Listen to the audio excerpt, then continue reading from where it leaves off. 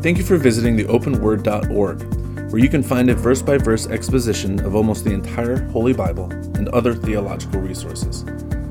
Welcome to the next part of this series from Alan Schaefer.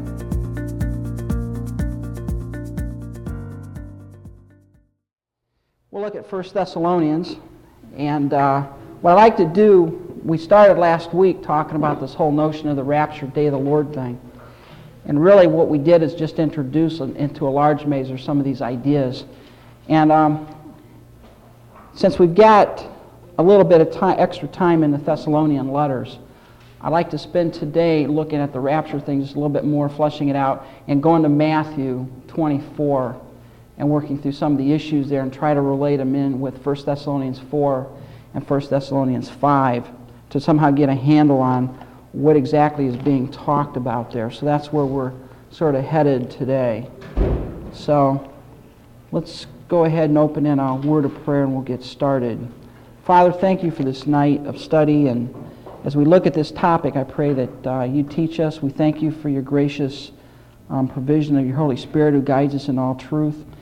And I pray that we would understand, Father. We just thank you for an opportunity in Christ's name. Amen. In 1 Thessalonians chapter 4, we discussed last week that this is probably the greatest rapture passage in the New Testament. 1 Thessalonians 4:13 through 18. We find that the Lord is going to descend from heaven with a shout, the voice of the archangel, and the trump of God. And the dead in Christ will rise first. And we talked about the different rapture positions that are out there. One of the predominant positions actually of the entire church throughout history is the no rapture position. They don't believe there's ever a rapture. In their idea, what happens is at the end of the age, there may be a time of great distress, great trial and trouble, but then the Lord comes back, sets up the eternal state, and that's all there is to it. This is the classical, it's called the classical post-millennial position, classical post-millennialist. And most of the church was this for many, many years. In fact, if you go back 150 years in church history and you start talking about the rapture, nobody knows what you're talking about. They have no idea they have no notion of what you're saying, because it was never something that they really thought of. The entire church, as far as future prophecy goes, believed that at the end of this age, which they would describe as the church age, that what happen is Christ would come back and set up the eternal state. That was their notion. Was this just for the evangelical church or for the Catholic church also? Both. Both. Yeah, both. You go back and ask Charles Haddon Spurgeon, Charles, what's going to happen in the future? He would be somewhat along this line here. The idea of a rapture, a snatching away, was really not something that the church considered. All right, they just never did it. And I think the reason is very simple, is that as you go through church history, you see that the church has wrestled with various doctrines at different points in its history throughout the last 2,000 years. And it's just that the church had never really looked at this eschatological issue of what's going to happen in the future. They never really thought about it much. Really what happened is back in about AD 400, Bishop Augustine, came up with this classical post-millennial view. His idea was, Augustine's basic idea is, we are Israel. We have taken over Israel's promises. Israel rejected their Messiah. We are Israel. Therefore, we are in the kingdom even as we speak. So, for example, if you go talk to Michael Horton, if you go talk to R.C. Sproul, I'm pretty sure R.C. Sproul is of this vein, any of these, the Reformed theology people, they would say right now we're in the millennium. This is the millennium. Satan is bound. Even as we speak, Satan is bound. And what's going to happen at the end of this time period, Christ will come back, there'll be judgment, the eternal state begins. So we're in the millennium even as we speak. And I mean, that's just, and where'd they get that? If R.C. Sproul was here, I'd tell him to his face too. I said, that's your tradition, that's all it is. It's not they didn't get this because they theologically, my understanding, they theologically have analyzed it. They've gotten it because of their traditions, and their traditions has sent them down a path of interpretation that leads to this. if that makes any sense. And we're sort of, we have the same fault. One of the greatest problems we have as students of the Scripture is to throw away our preconceptions when we come to the Word of God and try to understand it for what it is, and then check our theology against it. Yeah, because we come with our presuppositions. We come bent a certain way, and then everything we read is interpreted along that line, which tends to reinforce it. And I think that's what's happened with the Reformers. When I listen to Michael Horton, all I hear about is, let's go back to the creeds. Let's go back to the creeds. Well, where did the creeds come from? Well, they're the classical interpretations of the church. When were those? Back in the 1500s, back in the Nicene Creed, the Athanasian Creed, all that. He wants to go back to these creeds. And these creeds were formulated before they thought through eschatology and ecclesiology, the doctrine of the church, the doctrine of the last things. They haven't really thought through those, but they formalized all of this theology into a catechism, the Westminster Shorter Catechism and Longer Catechism. They want to go back to that, and they don't stop and analyze what it is that's saying. And they really, I like the way John MacArthur says. He says they haven't taken the Reformation far enough. They got soteriology right, the doctrine of salvation, by faith alone, Christ alone. They understand theology proper pretty well. They understand who God is. They understand who man is, but then they stopped there and they didn't finish going through the doctrine of the church, the doctrine of the future things. And there's a lot, for instance, where does infant baptism come from? Why does R.C. Sproul, and I have him debating on a tape, defending infant baptism. Where did it come from? It's his tradition. That's all it is. Presbyterian tradition, probably. It's tradition, yeah. And I heard this guy, he forgot more about theology than most people know. I heard him stand up and say that the reason the New Testament doesn't tell us to baptize babies is because everybody did it and it was just assumed that that's what you did. And I'm sitting there thinking, The New Testament speaks about baptism of the church. yeah, it doesn't speak of baptism of infants. But when he's asked about that, well, why doesn't the New Testament say anything about baptizing babies? So, oh, well, they did it. That's just something the church did. So, of course, there's not written in the New Testament. There's no need for it because that's just the practice of the church. Where does he get that? Tradition. That's his traditions. That's all it is. All right? But what happens is you get stuck in a traditional view. And probably one of the most debated passages when it comes to this whole notion of rapture and the second coming and things like that is Matthew 24. And I'd like to just go through this a little bit because I think what it does, it really fleshes out this whole notion of what's going to happen in the future. And the thing that I'm amazed at, I listen to several people, get some markers at work. I listened to several people work through this particular passage, and all of them said different things. All of them said different things. They all came up with a different way to approach this passage, and when I started looking at it, all of them neglected to look at the context of what Christ was saying. If you go back to Matthew 24, you got to get the context. In verse 1, it says, Jesus went out and departed from the temple, and his disciples came up to show him the buildings of the temple. Now, the temple at this point was a very massive thing. It was called Herod's temple. It was one of the wonders almost of that world. I mean, it was just a massive thing. Herod spent 46 years building the thing. In the time of Christ, he was building this thing for 46 years. And it wouldn't be completed for quite a few other years. But this was this massive temple, and they were showing him this. And Christ said, I want to tell you that the time is coming in which one stone will not be left on another until it's all tore down. In other words, I'm going to tear, whatever happens here, this whole thing is going to come tore down so that these stones, and if you go there today and look at the western wall, you've got massive stones that are tons apiece. And he said they're all going to be tore down. And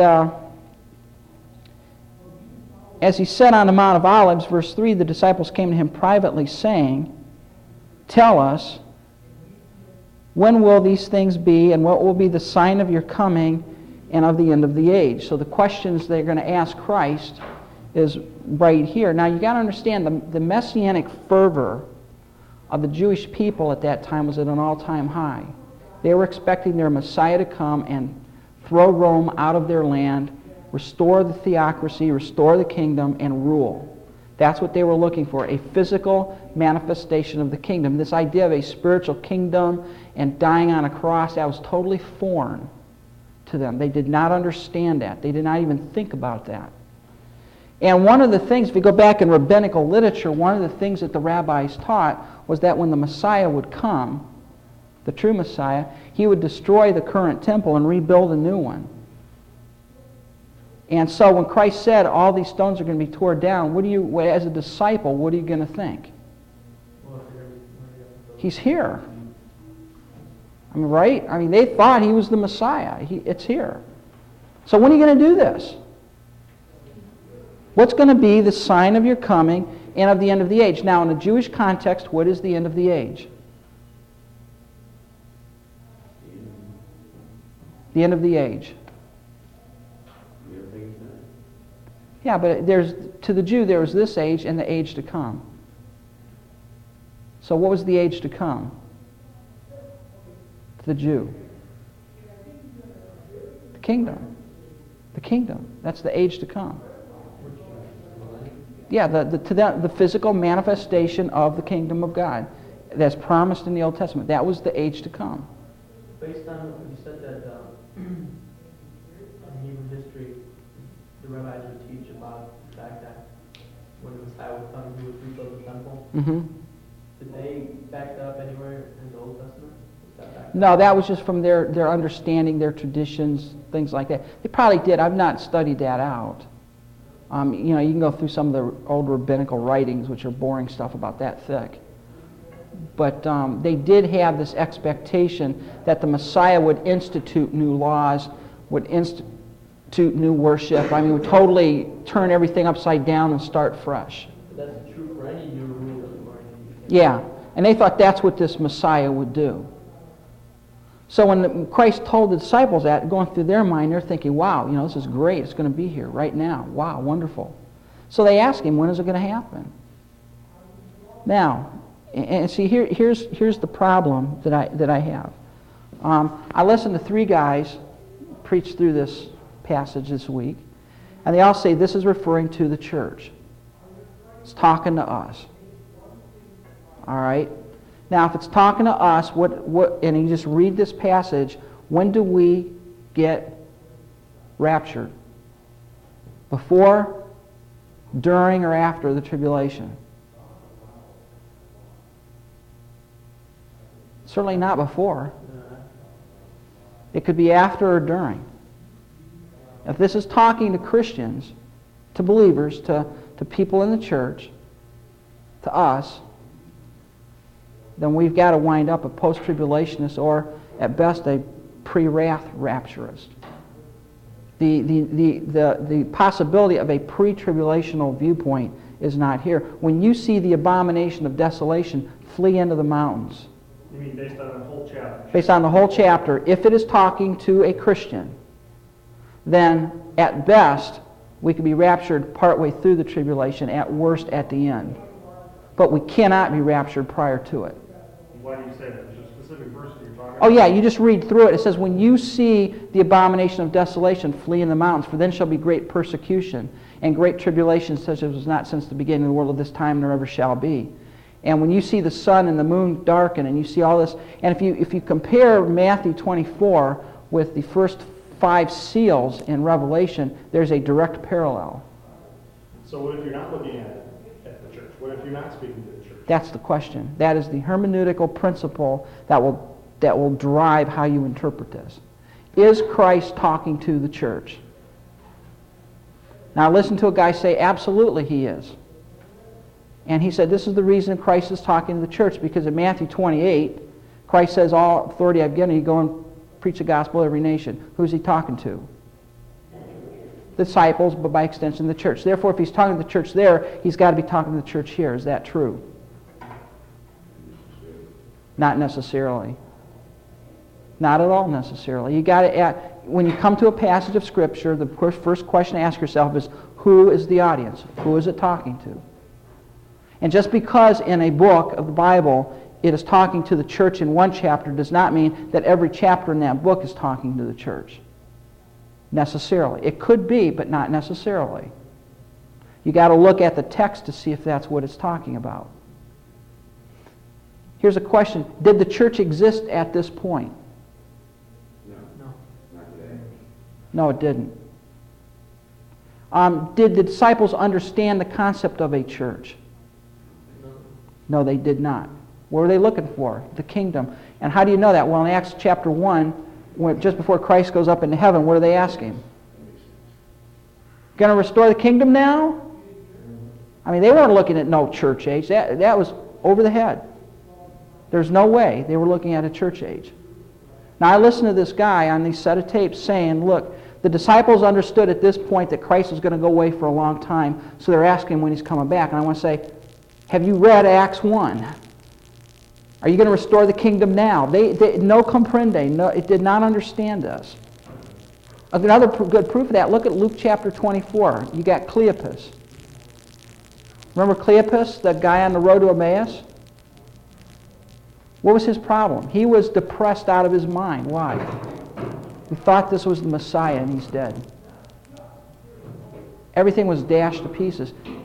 This is not talking to the church. Okay? It's talking to, Christ is talking to the disciples in a Jewish context. And the question is asking is, when is the sign of the coming and the end of the age to what? To the Jew. When is the Jewish end of the age and the beginning of the millennium going to be? And he's going to answer that question. All right? Now, and how do let's just go through this. Jesus answered and said unto them, take heed that no one deceives you, for many will come in my name, saying, I am the Christ, and will deceive many, and you will hear wars and rumors of wars. See that you are not troubled, for all these things must come to pass, but the end is not yet. For nation shall rise against nation, kingdom against kingdom. There will be famines, pestilence, and earthquakes in various places, and all of these are the beginning of sorrows. All right, so what you have here is false Christ, deception, false religions. Now we see a little bit of that today, but not like it is going to be in the tribulation. And if you go through in fact, if you look at the first 5 seals and you look at this, they match pretty well. They match up. For they shall deliver you up to tribulation, kill you, and you'll be hated by all nations for my name's sake. And then many will be offended, will betray one another, will hate one another. Then many false prophets will rise up and deceive many, and because lawlessness will abound, the love of many will grow cold. But he who endures to the end shall be saved. Now, what I heard somebody say is, well, that's talking about if you endure through this persecution to the end of it, you'll get raptured when Christ comes back. All right? Well, you got to understand, what does it mean by saved? Does that mean saved by the rapture? Does it mean saved as your physical life or your spiritual life? You got to work through that. I think all it is here is the ones who endure through this will be physically left alive. And this gospel of the kingdom will be preached. Oh. In verse 10, at the time many will turn away from the faith. Is he talking about the Jewish faith? I think he's talking about Jewish faith. I think he's talking about God. I mean, if you look at the tribulation, it's going to be a time of great apostasy, right? I mean, if you don't follow the Antichrist, you're killed. True. So what are you equating these verses to Revelation as a future event? Yes. What's in your mind? Yes, I think these are future. Okay. Now, as you know, the yeah. position will take that is talking about that specific time. Exactly. Prior to AD 70 and the destruction of the temple. And right. Therefore, all those things were occurring during that time. Yeah, and the answer to that is yes and no. Yes, we've always had this. Right, earthquakes, famines, war. I mean, we've always had these things happening. But during the tribulation, there's a special time when these things are intensified significantly. I mean, you look at one of the bowls that says the whole earth is shaken. I mean, the whole earth, not just California, the whole thing is shaken. The mountains are flattened, the islands disappear. And I think, I'm not sure about this, but I thought I read the preface would take the position that Revelations was written back in the 60s and the 70s. Yeah, and they prior do. To the temple. And they do a tremendous amount of backflips and handsprings to pull that off. Yeah. They got to do that. They got to force an early date on it. But even Eusebius in Ecclesiastical History says it was written by John during the reign of Nerva, which is AD 95-96. Who said that? What was that? It's in Eusebius' Ecclesiastical History. He was an historian from the 2nd century. All right? And he says it was written during AD 95-96, somewhere around in that time frame. All right? They've got to do a lot of backflips and handsprings to push the date back. All right? But they will do that. And there's a guy, Robert Gundry, I think is his. In fact, his book is on the web. Gundry is his name. And he's written an entire book that tries to force the revelation back to AD 60, prior to the fall of Jerusalem. All right. But although it did happen a little bit in Jerusalem, the things here are far beyond just what happened then. Mm-hmm. All right. Kingdom against kingdom. When you look at the time of the Jewish wars, where was the war? Basically, just in Judea. The rest of the empire was pretty quiet. You didn't have the global wars that are talked of here. It was pretty quiet. Yeah. Just to make sure, you believe that the church will be raptured? Absolutely. Then my biggest question is, because I've been asked, how in the world are people going to be saved during that time? How are people saved at any time? Well, I thought the Holy Spirit would lead the earth. No, see that, yeah. And see, that's one of the things that the pre-wrath, when people come around and say, you guys think the Holy Spirit's gone. No, the Holy Spirit is not gone. The Holy Spirit, if you take every Christian out of the world, does the Holy Spirit disappear? No. No, he doesn't.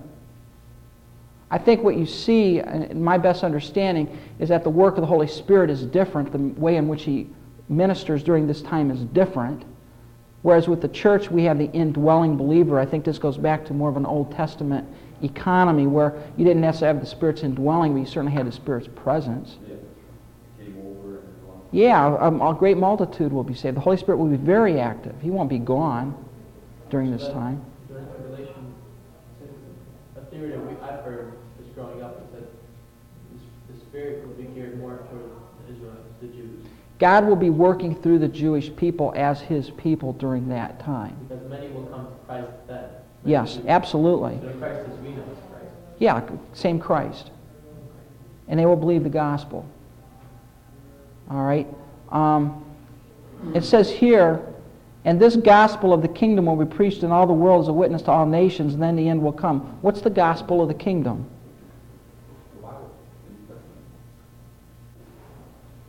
What's the gospel of the kingdom? That Jesus Christ is Lord. It's not the gospel as we, this is one of those words that trap you. When I say gospel, what do you think of? Well, the 4 spiritual laws. Jesus died, buried, rose again, believed, da-da-da-da-da. That's the gospel. Well, that's good news, definitely. But the gospel of the kingdom is different. When Christ first began His ministry, what did He preach? The gospel of the kingdom. What did John preach? Gospel of the kingdom. What's the gospel of the kingdom? Good news, the king is here. The kingdom was being offered. And of course they rejected it because they didn't want to repent or anything like that. They wanted the physical manifestation. This gospel here is the good news that Christ's righteous rule is about to begin. It's not the 4 spiritual laws. The kingdom is here. The good news. Therefore, when you see the abomination of desolation, who sees that? Where do we have to be to see that? You have to be on earth in Jerusalem, spoken of by Daniel the prophet, standing in the holy place. Whoever reads, let him understand. Then let those who are in Judea flee to the mountains. The abomination of desolation here refers back to the prophecy in Daniel where it talks about the Antichrist is going to make a covenant with Israel for 1 week, 7 years. In the middle of that time period, he's going to break the covenant and set himself up as God. He's going to break it and go after Israel. And he's going to desecrate the temple. From 2 Thessalonians, which we're going to get to, it says that the Antichrist is going to sit in the temple of God proclaiming himself to be God.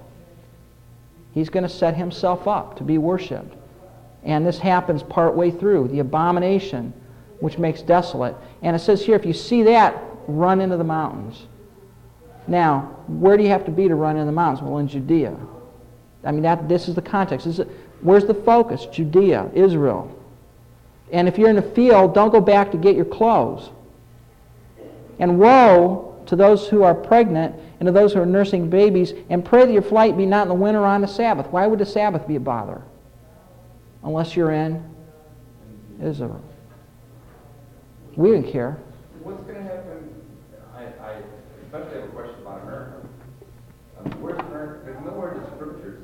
We're going to be there. We're going to be one of the nations. We're going to be there. But the Bible doesn't say, because the Bible, when it talks about prophecy, the focus is on Israel. It's like watching the Super Bowl. You know, the focus is on the football, what's happening with the football. You don't watch the stands and everything else and the sidelines. It's where the action is at.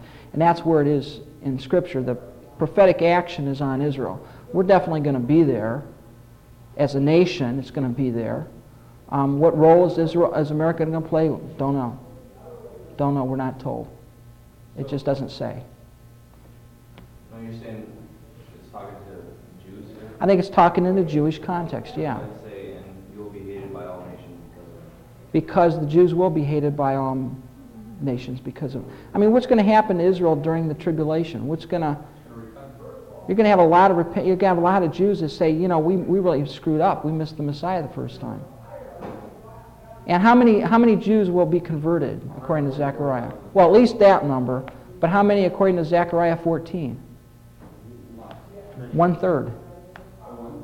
He says, "I'll bring 1/3 through the fire, as refined through the fire." Zechariah 13:8 or something like that. A third of Israel. At that present time. Yeah, that's a lot of Jews. And if you look at Revelation chapter 12, remember when Satan is thrown out of heaven, what does he do? He goes to make war with the woman. Who's the woman? Well, that's Israel. The woman is Israel, which gave birth to the Messiah. He goes to make war with the woman, and not only that, he also makes war with the remnant of her seed who believe the testimony of Jesus. Who are those? Christians. People who are born again. Gentiles that are there at that time. So how will there be Christians if they didn't already go? Because they will be saved after. They'll be saved after. Absolutely. When there's a verse that says that God will harden. No, God will send a strong delusion on them who believe the lie. That doesn't mean that everybody will. That doesn't mean that God will not save anyone. It means there will be a strong delusion. I mean, Satan is going to be very deceitful and very crafty, and there's going to be a lot of deception. But that doesn't mean that every single person that's ever lived is going to be hardened and not believe. There's still going to be Christians that are going to be fighting against? I'm not fighting against. They're going to be basically being killed by the Antichrist. It's not going to be a good time to be a Christian at that time. But there's going to be an innumerable company. We know that because it says in Revelation chapter 5 that he saw the souls who have been martyred under the altar, an innumerable company. And then in chapter 7 you see an innumerable company before the throne. And the angel asked John, well, who are these guys? He said, well, you know who they are. And he said, well, these are they who are coming out of great tribulation. And the word used there is a progressive tense verb, which means they are coming out. It's not they came out, they are coming out of tribulation. They're arriving. Even as he speaks, you got more showing up. These are the redeemed people. And it says they're from every nation, tribe, kindred, tongue, people, language, whatever. I mean, it's representative. So there's going to be a great revival during that time. But Antichrist is, you know, for then there'll be great tribulation, such as was not since the beginning of the world of this time, nor ever shall be, unless those days would be shortened. No flesh would be saved, but for the elect's sake, those days would be shortened. All right? And if anyone says to you, look, here's the Christ, or there, do not believe it. Why would somebody say, here's the Christ? Yeah, and you try to get these hiding Christians out into the public, or these hiding Israelites to get them out there to capture them. Christ shows up. He's down here and have people show up and they get nabbed or whatever. Christ is saying, don't let them deceive you, because when Christ shows up, verse 27, it's going to be like lightning. I mean, it's going to be so visible that everybody can see it. It's not going to be any secret thing out in the middle of the desert somewhere. Rather, it's going to be a universally seen event as lightning. And then it says here, verse 29, immediately after the tribulation of those days, the sun will be darkened. The moon will not give its light. The stars will fall from heaven. The powers of the heavens shall be shaken. If you go over and compare that to Revelation, that's the sixth seal. All right, the wonders in heaven. And then the sign of the Son of Man will appear in heaven, and all the tribes of the earth will mourn, and they shall see the Son of Man coming on the clouds of heaven with power and great glory. There's a kind of glory of God will appear and will be there. And he will send his angels with a great sound of a trumpet. They will gather his elect from the four winds, from one end of heaven to the other. Now again, people say, well, see, there's the rapture. He's gathering the elect. All right? I think you got to understand, what is the elect? All right? Well, it's any one of God's people. You've got the elect, all right? And of the elect, you have some that are in the church, some are Israel. But just because you're elect doesn't mean you're in the church. You can't make that equation.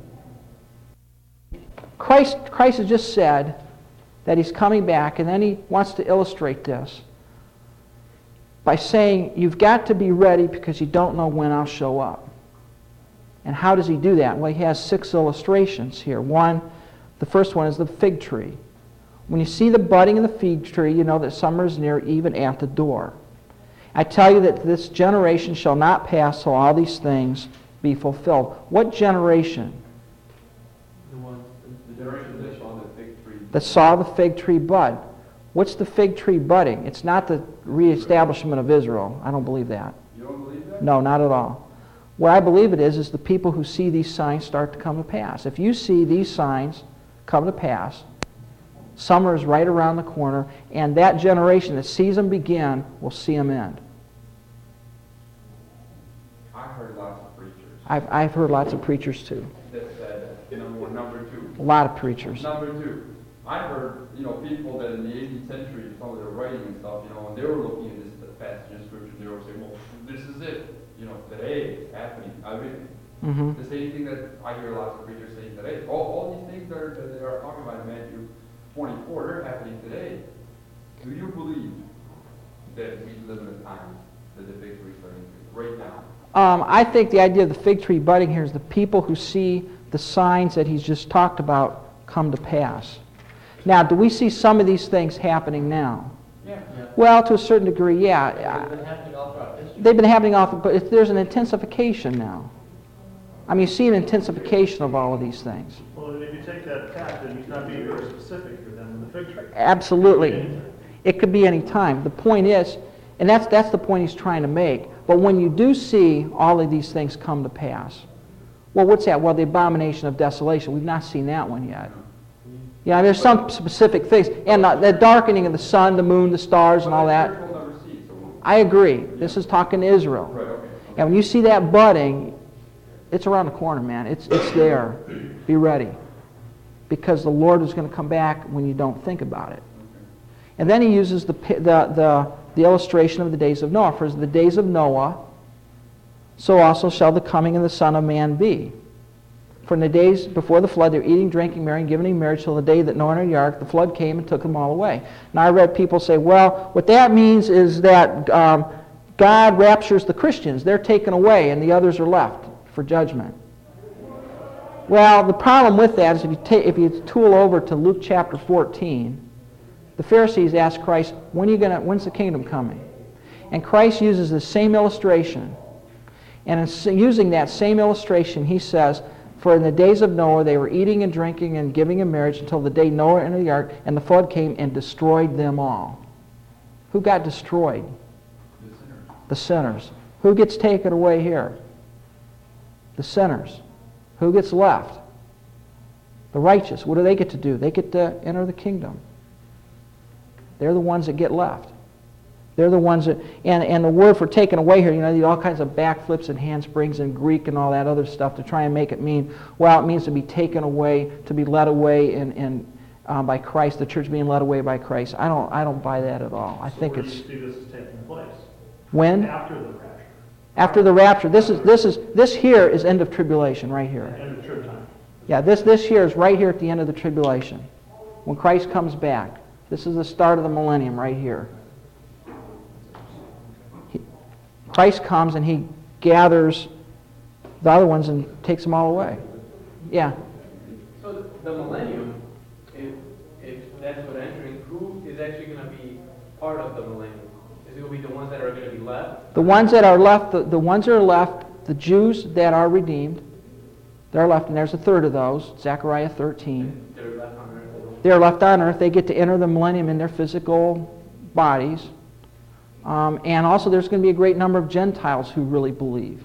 And that's Matthew 25, where God judges the nations. All the nations are going to be gathered, and he's going to judge them. And how is he going to judge them? Well, how did you treat Israel? Because how you treat Israel is indicative of what you are. Is that what, starting with verse 31, that's what it talks about? In where? In Matthew 25? Yeah. Boy, I never heard that. He's going to gather all the nations before him. I thought that had to do with, Christians taking care of their brethren or... No, it has nothing to do with that. Really? Context. Context is the whole key. Wait, I think we're going a little too fast. Yeah, we're going a little too fast. You got to get the context down. We'll get there. All right? One verse at a time. It all fits together. That's called concordance theology, where you get your concordance, you start diving into the passages of Scripture to come up with a theology, and you ignore the passage and what it means and where it came from and why it's there. Christ is giving an illustration, and I think it hangs together really well. Because then he says, the flood came and took them all away. And then he uses another illustration, verse 43. If the master had known when his house was being broken into, he would have been ready. So here's another illustration. It's how's that day going to take people? There are going to be some people, they're just going to be doing their normal everyday activities, and bang, judgment comes, and it takes them all away. They're not going to be expecting it. Some people are going to say, well, it may happen, but not to me. Well, they get robbed. The robber doesn't say when he's going to be at your house. He just shows up, and when you don't expect it. So you got to be ready at all times. So the same with us who are awaiting the rapture. We're ready at all times. I agree. Christ's third coming. Yes. It's the same principle. You got to be ready. But hold on a second. You don't know the day or the hour. Well, after the rapture, didn't they say that after the rapture, exactly 7 years? Well, that's the question. Is it exactly 7? Because he just says unless those days are shortened, no one will be saved. No flesh would be saved. Unless the days were shortened, there would be no flesh left alive. Yeah, it says that right back in verse 22. And unless those days were shortened, no flesh would be saved. What do you mean? Well, what's it say? 22. Also, instead of 7 years, it must have been cut down. It could be 7 years, it could be 6 years, 11 months, and 4 days. There's still an ambiguity at the end. It does say not more than a generation. Yeah, not more than a generation. So it's... Yeah. It couldn't be more than 30. Well, look at, for example, you look at the 70 years captivity. Remember back in, it says 70 years, you'd be in Babylon for 70 years? Well, it was actually 68 years and some odd months that they were in captivity. But it was around 70. Now, that doesn't mean that God can't be specific, but sometimes he is very specific. Other time, how many men got fed? 5,000? Or 4,996? About 5,000. That's what, about 5,000. Yeah. Does that fit into Daniel's prophecy, whatever it is, 70th? Yeah, 70 weeks. Yeah. I mean, would that apply to it there? Is that what he's talking about? This 70th... In chapter, in verse 22, about cutting them short? I think it may be talking about cutting the 70th week short. Yeah, that's what I'm asking. Yes, I think that's very possible. Okay. I mean, you look at the tribulation, it's sort of nasty. I mean, right at the end when the vials are poured out, all the fresh water is gone. All the green grass is burned up. All the trees are gone. How long are you going to survive on that? Not very long. So he says it'll come when nobody expects it. How could life on earth be going along people doing what they usually do with all Because men are very resourceful. So will life will return during the tribulation? Will there be order? Yeah, there'll be order. If you're an unbeliever, it'll be a pretty good time until God starts pouring out His judgments. Yeah, but even in that. And even when God's pouring out His judgments, there are certain places of the earth that are going to be hit a lot harder and a lot worse than we are. You know, it doesn't mean that everybody in the entire earth is going to be suffering the same level of God's wrath. It's not going to be a good time to be alive. But there are going to be people at that time that just, when Christ comes back, the last thing they do is expect God to show up. That's the last thing they expect. They're not going to be expecting it. And He says it's like the days of Noah. It's like somebody breaking into your house. It's like a servant that beat his fellow servants. He says, my Lord delays His coming. No, that's not here. No, wait a minute. Where is it? Is it? I'm looking at the wrong. Let's see. Yeah, an evil servant. Verse 45. An evil servant that my Lord delays His coming. I know He's coming back, but He's taken, and He takes advantage of people during the time. And when God comes back, what's going to happen to that evil servant? He's going to be cut in pieces. And it's going to point him his portion with hypocrite. There'll be weeping and gnashing of teeth. Where's there's weeping and gnashing of teeth in Matthew? Hell. All right. So when Christ comes back at this time, if you're not ready, where do you go? Hell. So it's got to be different than the rapture. All right. And then He gives a parable of the 10 virgins. Now, I've heard many sermons on this, how, you know, you got to be one of the virgins. It's the church, you know, and you got some people in the church that are ready, blah, blah, blah, blah. This is tribulational context. And what I think the parable of the 10 virgins is doing very clearly is it's saying there are going to be some people alive at the end of the tribulation that are going to know that Christ is going to come back. They're going to be waiting for Him to come back, but some aren't going to be ready. Spiritually, they're not going to be ready. Maybe they won't be saved. They will not be saved. Then how could they be for Christ if they're not saved? Because they may be waiting for the physical manifestation of the kingdom without repenting. The same problem that Christ faced back then. They wanted the kingdom, but nobody wanted to repent. There's some people that want the kingdom, but they're not willing to repent of their sin. They're not willing to turn from their sin. Not all say, Lord, Lord, get to heaven. All right? And by the way, you know, I think the picture is very clear. We're not a virgin. We're the bride. We're the bride of Christ. The church is the bride. And what this is I think the picture is very clear here. This is a picture of Christ returning to the earth for the millennium with His bride, Revelation 19. And there's going to be some people that are ready and some that are not ready.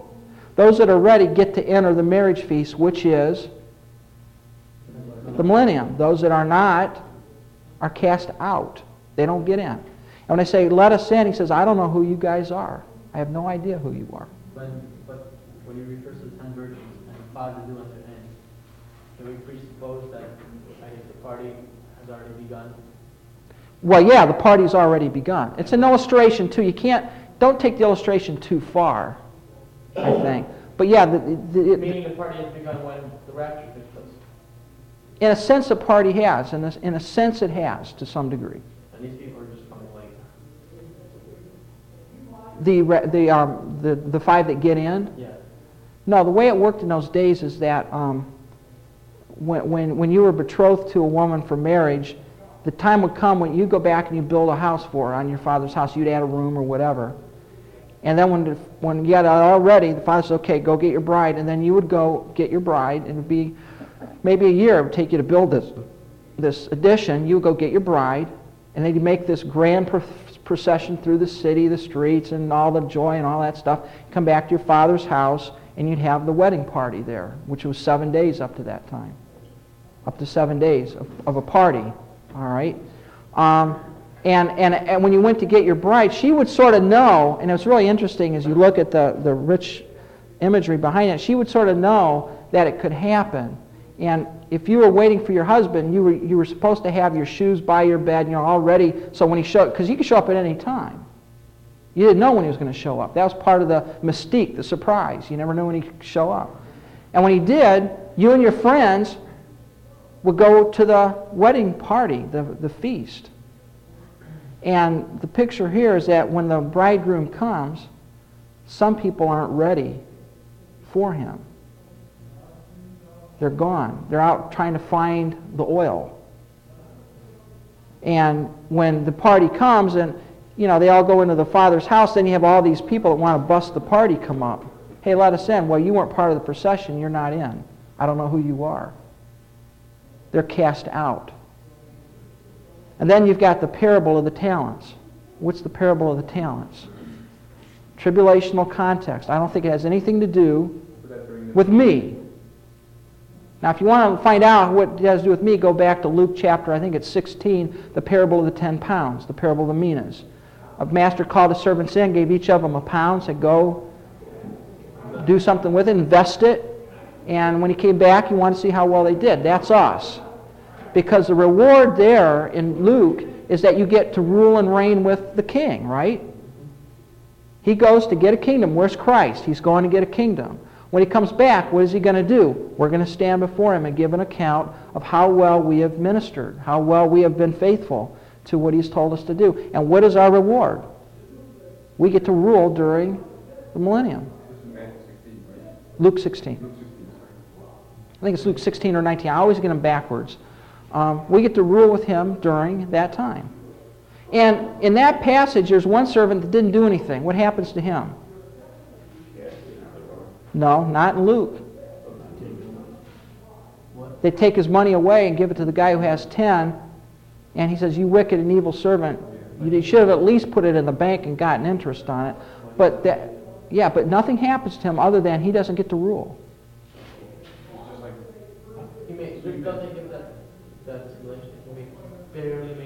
He barely made it in. He's not outside the kingdom. He's in the kingdom, but there's no reward for him.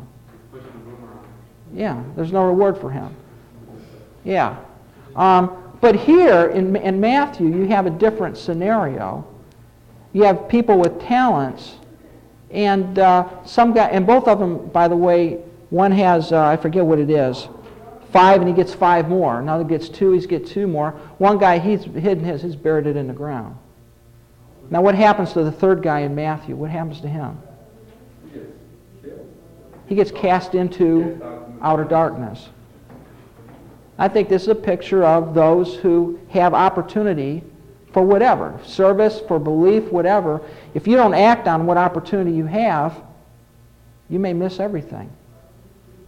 And by the way, there's no reward here for rulership, right? It just says, enter into the joy of your Lord. There's nothing given here saying, here, come have 10 cities, 5 cities, whatever. It's enter into the joy of your Lord. What's that? The millennium. So you're saying Luke has to do with, they're 2 different stories. Two different stories. Completely different stories. But here it says, his master replied, well done, good faithful servant. You have been faithful with few things. I will put you in charge of many things. In where? Matthew? Yeah, 25. Let's go. 25, 23, yeah, verse 23. That's what you're talking about. I make you rule over many things, enter into the joy of your Lord. There is a reward there. I'll take that back. There is a reward, but it's not specified what that is, whereas in Luke there is. I'll make you rule over 10 cities. I'll make you ruler over 5 cities. Part of the reward that we have as believers is ruling and reigning with Christ during the millennium. I think that's part of it. So what did the third guy do? What didn't he do? He did not take advantage of that opportunities which he may have had. And it's unspecified. I mean, Christ does not come out and say exactly what those opportunities were, but I think we can infer that he may have known about Christ, he may have had an idea about the Messiah, but he just never did anything with it. It never got into action. And he ignored doing anything about it. But the only thing any of those 3 guys could have done, the minimum that they could have done to still enter belief. Yes. And I think the fact that the third guy didn't do anything means he didn't even believe. Okay. But then can we simulate that the first guy believed 5 times more than the first guy? Well, both of them had a 200-fold increase. Both doubled it. The guy that had 5 got 5 more. The guy who had 2 got 2 more. I think it's just that some people have more opportunity than others. They need more. They have more ability. They may have just more opportunity. And I think the point Christ is making is whatever opportunity you have, make the best of it. Because it doesn't really matter the amount. Yeah, I don't think the amount here is important as much as take advantage of what opportunity you have. Because the last guy didn't. He didn't do anything. And look, you guys know people in your church. You know people in your church. Yeah, I know that God, He saves me. He can save me, and I know that. But I got time. I'll just wait and put it off. And you put it off, and you put it off. And although there's an intellectual knowledge, yeah, it could happen. They just never do it. They never do anything. And I think that's what is in view here. Okay. One more last question. Well, not the last, but 28. Take the talent from him and give it to the one who has 10 talents. Mm-hmm. So then again, he makes a simulation, or he shines a light on the number in itself. Right. What did that talent stand for? That one number. That sounds like a good paper topic. Really, it's not specified. It's not specified. I understand this to refer to opportunity. What opportunity? There are some people during the tribulation, there are some people alive that are going to have great opportunity. Some are not going to have as good an opportunity. And that's all by the sovereign planning and purpose of God, that what opportunity you have. But what God requires is whichever you get, do something with it. Don't just sit. It's been clear to me as well, and it doesn't specify, but the hardest thing I had to hit myself with is it clearly applies to witnessing as a self-multiplying set of gifts. If you believe in the crown of life coming to those who win souls. And the idea that, hey, how can I mean, just working along doesn't necessarily guarantee reward. Yeah, that should be our minimum, yeah. that we're working. But the idea of the folks that naturally are multiplying their opportunities are those who are witnessing, those who are sharing. Maybe it's discipleship and building saints who witness. One builds one. In the case of discipleship, one may be building many, and that's what Paul is all about. Yeah. So that's the one thing you can be sure this applies to. And God expects you to be faithful with whatever He gives you. Do your best. Whatever that is. So Yeah. that would say, you've got 20-fold, if you've won 2 and they win 100, that's a self-reward. Okay, so my question is in that verse where it says he took that one chance that you had and gave it to the other guy.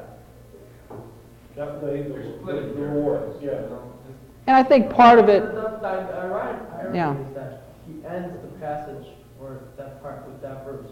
yeah. And I think what Christ is trying to get there is there's going to be significantly severe judgment if you don't do anything.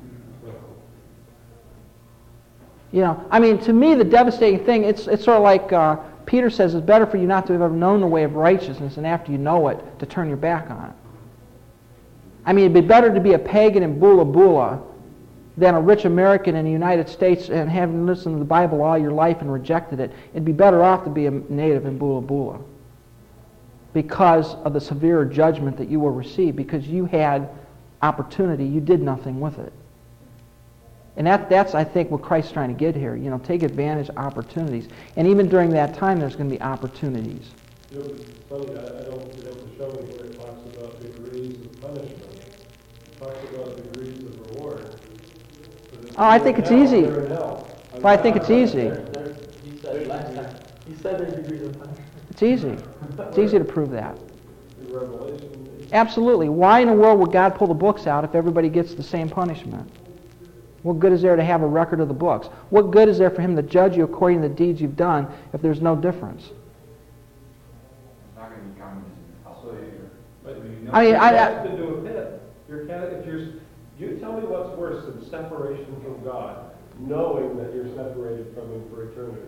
there are different degrees. There's a different degree of realization, punishment. We're not really given a pathological description of that. I don't know, pathological is not the word to use, a description. But when I say, why in the world would God pull the books out and judge you according to your deeds, if the deeds have nothing to do with your eternal destiny, not eternal destiny, but your state in that eternal destiny, why pull the books out? And the other question here is, why even have a judgment? If you go to the pit, you go to the pit. Why judge? He's only judging the lost. Well, he's judging us, but why judge the lost? If everybody gets the same degree of punishment, just throw them all into the lake of fire and be done with But it. that is an act of judgment. So again, you come back to interpretation. That in itself. Yeah, I think the inference. Yeah. What I do is I looked at it, I infer that there's a degree, because the books are open, the dead are judged according to their deeds. Their eternal destiny, like you said, is a done deal.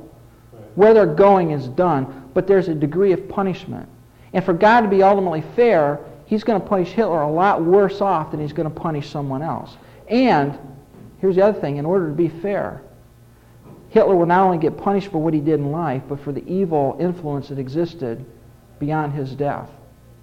That was due to his existence. That's why he was judged at the end of age, not at the end of each. Yeah, that's why he judges at the end of everything. Not at the end of Hitler. Because your influence lives on. And at the same time, if you flip that coin backwards, the good deeds that we did in the flesh, I think they're going to be categorized. Yeah, God's going to take that into account. And I think it's going to be, I don't think in heaven... When Paul receives rewards, he's not going to only receive rewards for what he did in life, but look at the influence that he had that lived on after his death.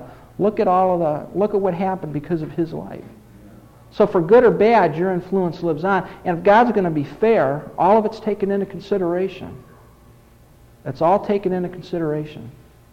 You guys just brought up something really interesting. So that if you're not judged right when you die, you're judged at the end of all time. What happens to you once you die? You go to a holding cell, if you want to call it, which is hell, which is not a nice place to be. All right, Hades is not a nice place to be. The rich ruler said, or the rich man said, I'm tormented in this flame. Now, is it physical fire like we know it? I don't know, but whatever he experienced, it was like being burned alive. It was not a pleasant thing. You can't come back after that. After you're done. You can't come back. You can't get out. And whatever it was bad. Is that maybe where purgatory came up from? No, I don't know where purgatory came from. You're saying as a Christian, you're not saying a Christian goes to... No, as a Christian, you go to heaven. As a Christian, when you die, you go to the presence of the Lord. As an unbeliever, you go to Hades. The technical term is Hades. It's a place of confinement. It's a place of torment, but it's not the eternal state. The eternal state is the lake of fire, which is different. Yeah, that's worse.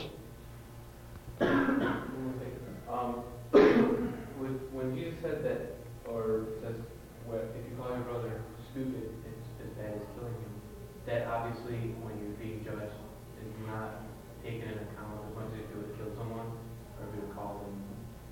Well, to God, what's worse, hating someone or killing them? To God, what's worse? It's the same. Right, so then how do you get judged? Because there are different... Because what I do has a different effect on society, right? See, either your sins are propitiated or they're not. Right. And I said, that's why I look at, and I'm just trying to understand. No, that's fine. I've been there and thought about this as well. That's fine. What it's kind of referred to. I've always thought of Christians are judged based on rewards. Christ talks about that. Yes. I've just never understood levels of hell. And where I get that, I think, is the whole inference I draw from that. You're right. I mean, you could take that one or two ways. But the whole inference is, why would God have a judgment if everybody got the same degree?